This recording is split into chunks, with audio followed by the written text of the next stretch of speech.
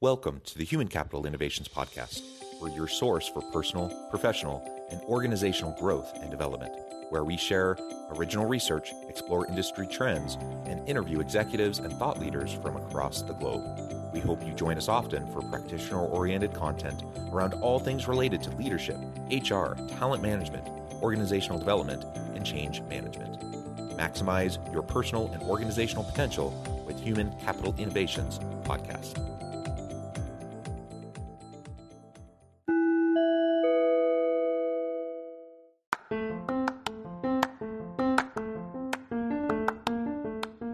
Do you enjoy the Human Capital Innovations Podcast?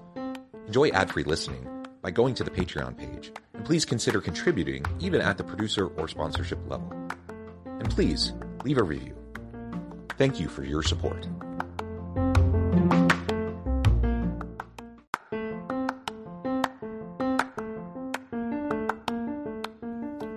Welcome to the Human Capital Innovations Podcast. In this HCI podcast episode, I talk with Susan Githuku about scalable and actionable human performance takeaways for HR leaders.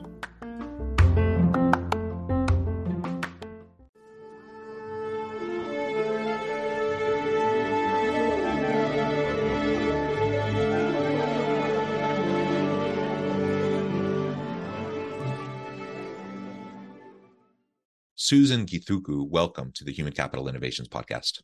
Thank you very much, John. I'm delighted to be here. It's a pleasure to be with you. You're joining us from Nairobi, Kenya in the evening. I'm south of Salt Lake City in Utah. It's morning for me. And today we're going to be talking about scalable and actionable human performance takeaways for HR leaders. Now, there's a lot that could fit into this topic. Clearly we only have about a half hour to start exploring this together. But I think it'll be a fun conversation. And in part, we're going to learn about what you're doing in your role as lead consultant at Human Performance Dynamics Africa as it relates to these human performance components and the mindset, the skills, the competencies that leaders generally, but HR leaders specifically, need to have as we move into the future of work.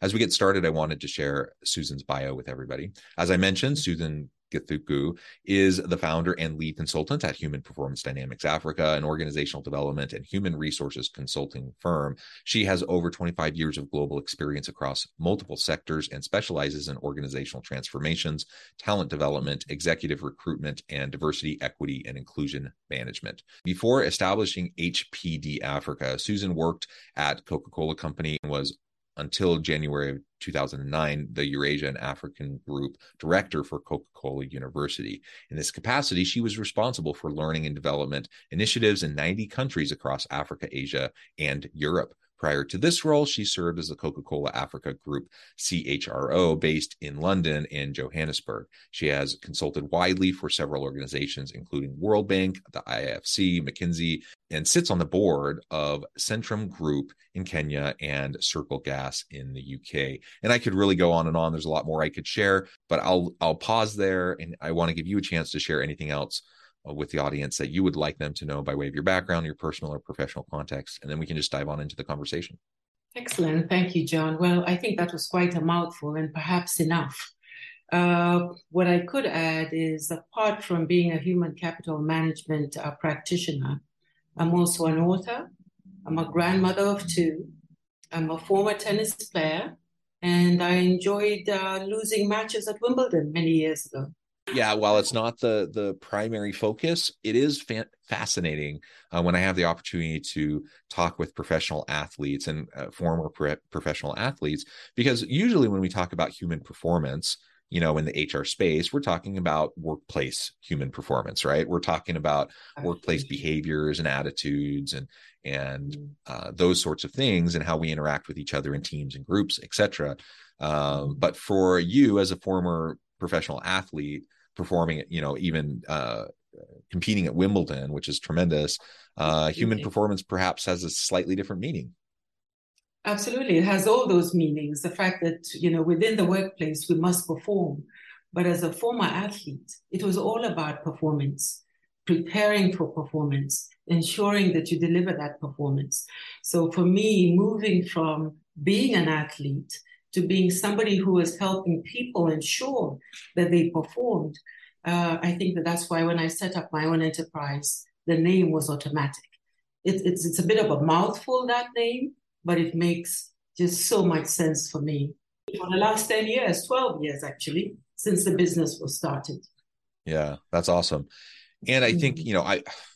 I'm not super athletic, but I have, especially in my school days, I played baseball and basketball, and I was on the tennis team and the wrestling team and Ah, things like that. So I tried those things. I was not good. particularly great at any of them, but I did them, and it's Mm. interesting, when you do an individual sport like Mm. wrestling or like tennis versus a team-based sport like baseball or basketball or football, Mm.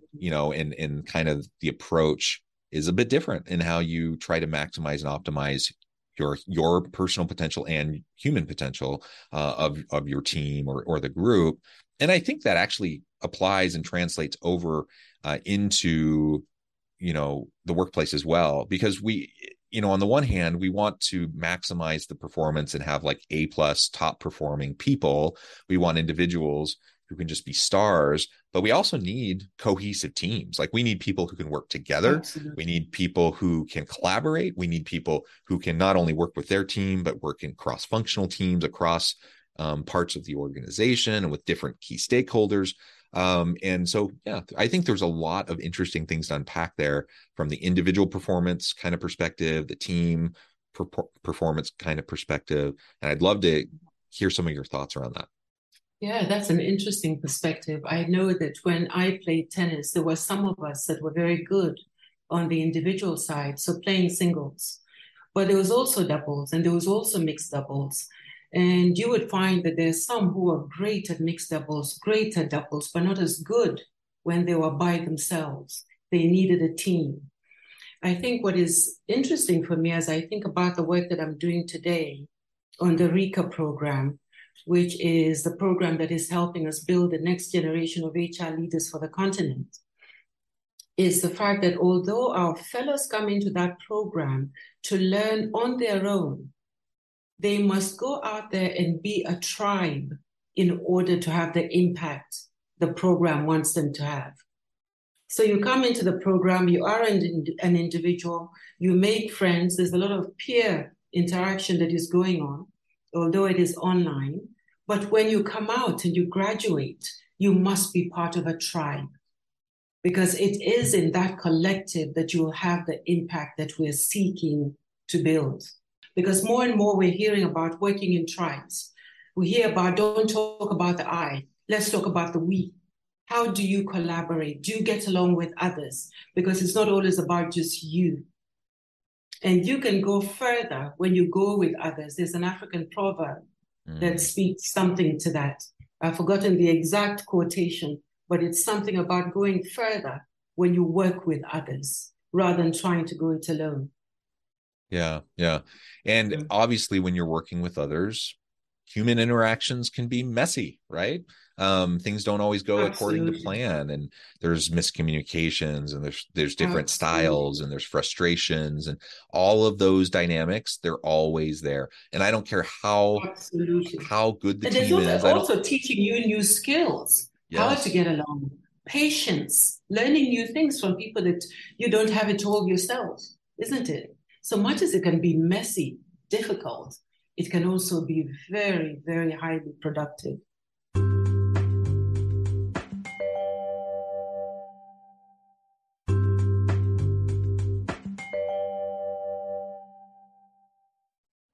Yes. So if you're willing, so on the one hand, and I'm a Mm-hmm. university professor, so I see this all the time with Mm-hmm. my students.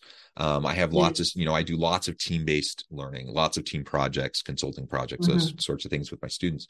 And Mm-hmm. most students would prefer to do stuff on their own. They don't like the idea of doing team projects because they're always worried about the freeloader. They're always worried about not Correct. getting along with their team members, and Correct. it's just more messy. And so, in their minds, they're like, well, I can control what I do. So if I want to get a good grade and I'm doing my own individual stuff, it's all up to me. And mm, if I don't do enough and I get a bad grade, it's on me, and they can accept that. mm, But they, mm, they worry, they have that fear that if they're on a team and the team does poorly and that's going to impact mm, them, that's mm, more out of their control. And so I think in part it's just the security, it's mm. the control issue, it's the uncertainty and the messiness of human interpersonal dynamics and working in a That's team true. that I see, in the university setting. I see students sometimes be nervous about that. But then, I try, Mm. I teach HR, I teach organizational development, change management, I Ah, teach successful teams. excellent. And so part of what we do in the class is I'm like, okay, I Yes, get that you've had yes, bad experiences in teams before. But if there's ever yes. a time for you to learn how to Mm-hmm. work effectively together with a team, it would be in this Mm, class. So we're mm, going to model, what it looks like mm. to actually have a really high performing team. Yes, And lo and behold, they go through the course, and there's still challenges and there's still frustrations, because that happens anytime you yes, have people working together. But by the end of the absolutely. semester, consistently what I hear every semester is, wow, this was amazing. This was the first time I've ever enjoyed working in a team. And I'm like, well, it Interesting, turns interesting. out So you have some tricks there. You it, must have it well some it tricks, but you need to teach us.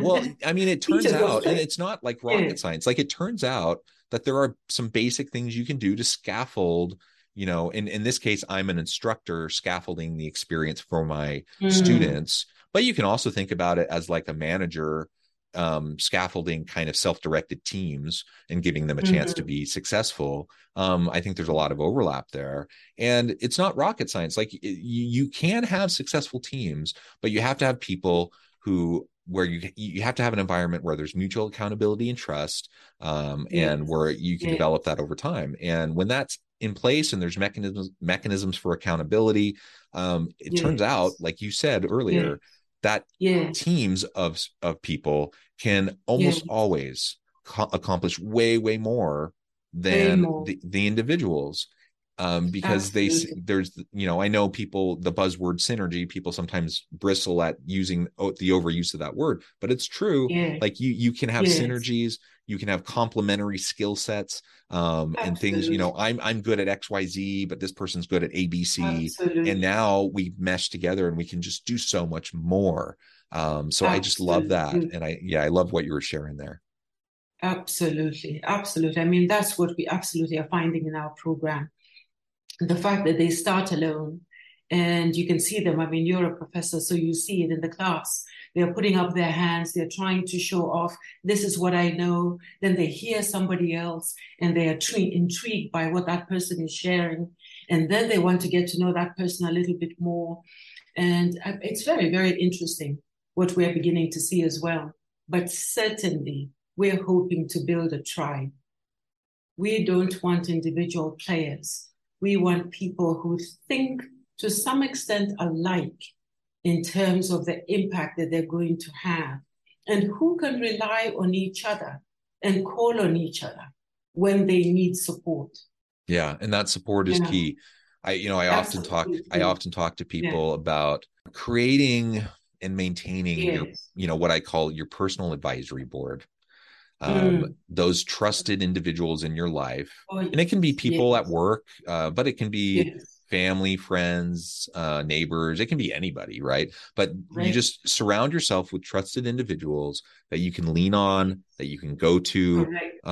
that can help you through the ups and downs of life, and as you're navigating career Absolutely. paths and shifts and adjustments and all those things. Like Yeah. if we can have that kind of personal advisory board, and just recognize, Yes. if we're trying to go it alone, it's almost always going to be more difficult. So Absolutely. let's lean into the networking aspect, and not networking in as like, let's go to this networking event and pass out our cards. I'm Correct. talking about like real Yeah. relationships with people that we maintain. Absolutely. I think that's super important. Absolutely. Very organic. Very organic. And certainly, I mean, mutually beneficial. Yeah. Organic, mutually beneficial, and just easy. Yeah. And so I Yeah. see that you're trying to accomplish that with the RICA HR leadership program that you're Correct. involved in. We've Yes. hit on some of these kind of actionable takeaways But I would love to hear more of your thoughts, especially as you've gone through this first cohort and you're continuing to develop this and refine it. What do you see as some of those scalable and actionable takeaways for HR leaders specifically, but leaders generally in the African continent, but really anywhere in the world? I think what we're beginning to see, and in fact, we have modified our curriculum a little bit for cohort 2, is that the potential of the continent is great, and we need to ensure that most of the leaders understand this potential and the fact that we could waste this potential if we're not intentional. All the statistics on Africa will tell you that we have a very young continent, that by 2030, we will have, I can't even remember what the statistics are, but we have the potential to be a net exporter of talent. Now, in order for us to be a net exporter of talent, we've got to realize that we must be intentional in how we build that talent. The quality of our human capital assets is not where it ought to be in order for us to realize our potential.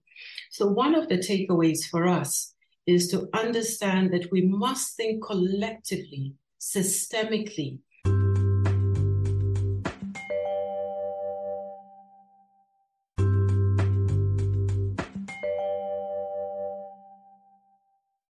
And it's always interesting, your comment about being a net exporter of talent, I think is a really important one, one that is intriguing to me. And we, like you said, we know Africa is a young continent. There's so much, from an economic perspective, whether we're talking about labor economics or just traditional economic perspective, it's so many untapped or not fully tapped resources there in the coming decades for sure. So I think, that's something we're going to have to continue to be able to explore.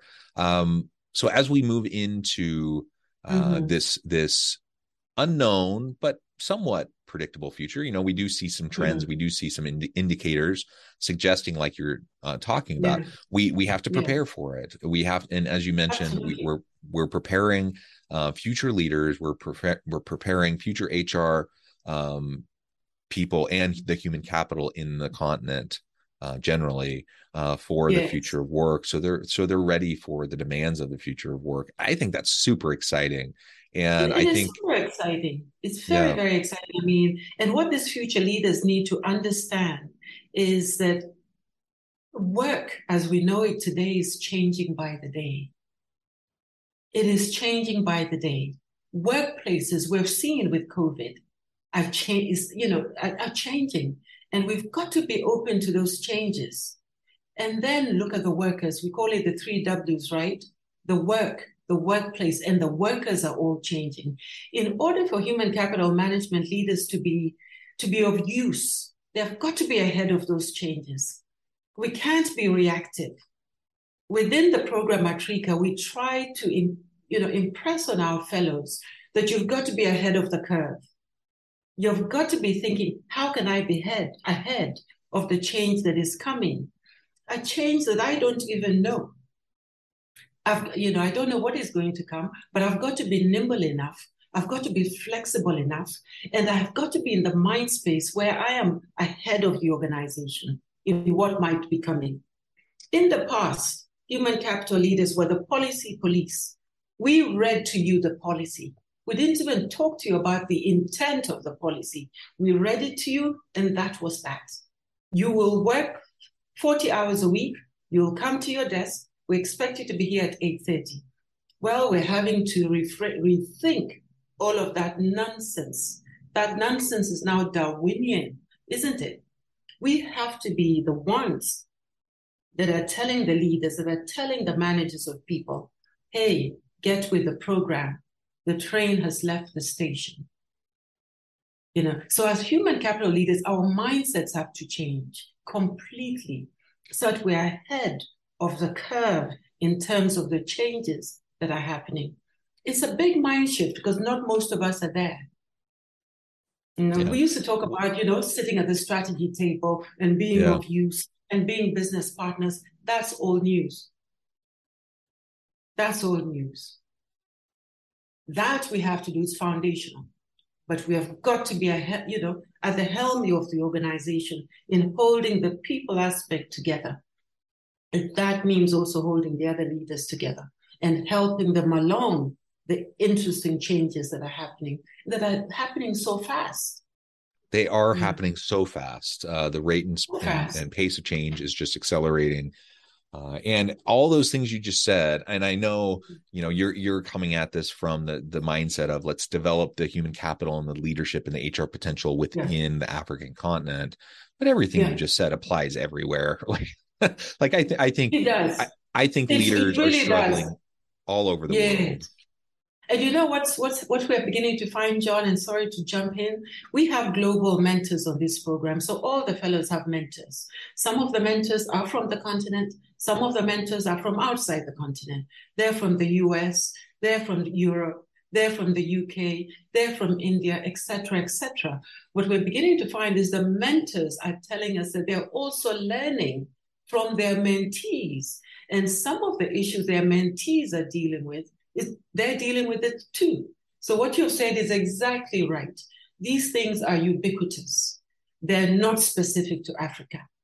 But in Africa, we've got to see that we have a tremendous opportunity which we must harness. Because in terms of human capital assets, perhaps we're lagging behind. We've got to get ahead. And that means catching up with the world. And because we have this wonderful youthful population, by 2050, we'll almost be 2 billion people. We can leapfrog if we wanted to. But the human talent must be turned into human capital assets, and we must be highly productive. I love it, Susan. So many great things that have come out of this conversation. We've only scratched the surface.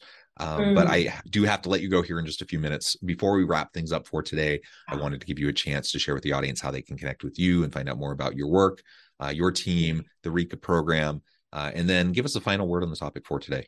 Absolutely. Thank you very much. This is such fun. What a pity that we're ending so soon. But audience, you can catch up with me at sgithuku@hpdafrica.com. I am also on LinkedIn under Susan Githuku. Our program is fantastic. We are dreamers because it's dreamers that change the world. It's people who think differently as job stories change the world. You want to connect us and help of HR leaders for the continent. It doesn't have to be this continent alone. Please touch base with me. sgithuku@hpdafrica.com. Thank you. Wonderful. Thank you, Susan. It's been a real pleasure. I encourage my audience to reach out, get connected, find out more about what Susan and her team can do for you. And as always, I hope everyone can stay healthy and safe, that you can find meaning and purpose at work each and every day. And I hope you all have a great week. Do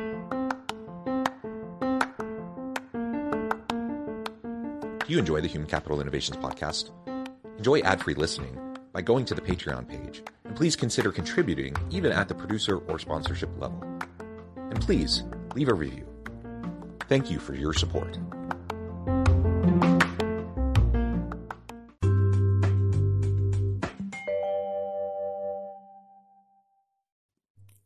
Thanks again for joining us for this episode of the Human Capital Innovations podcast. I hope you stay healthy and safe and that you have a great week.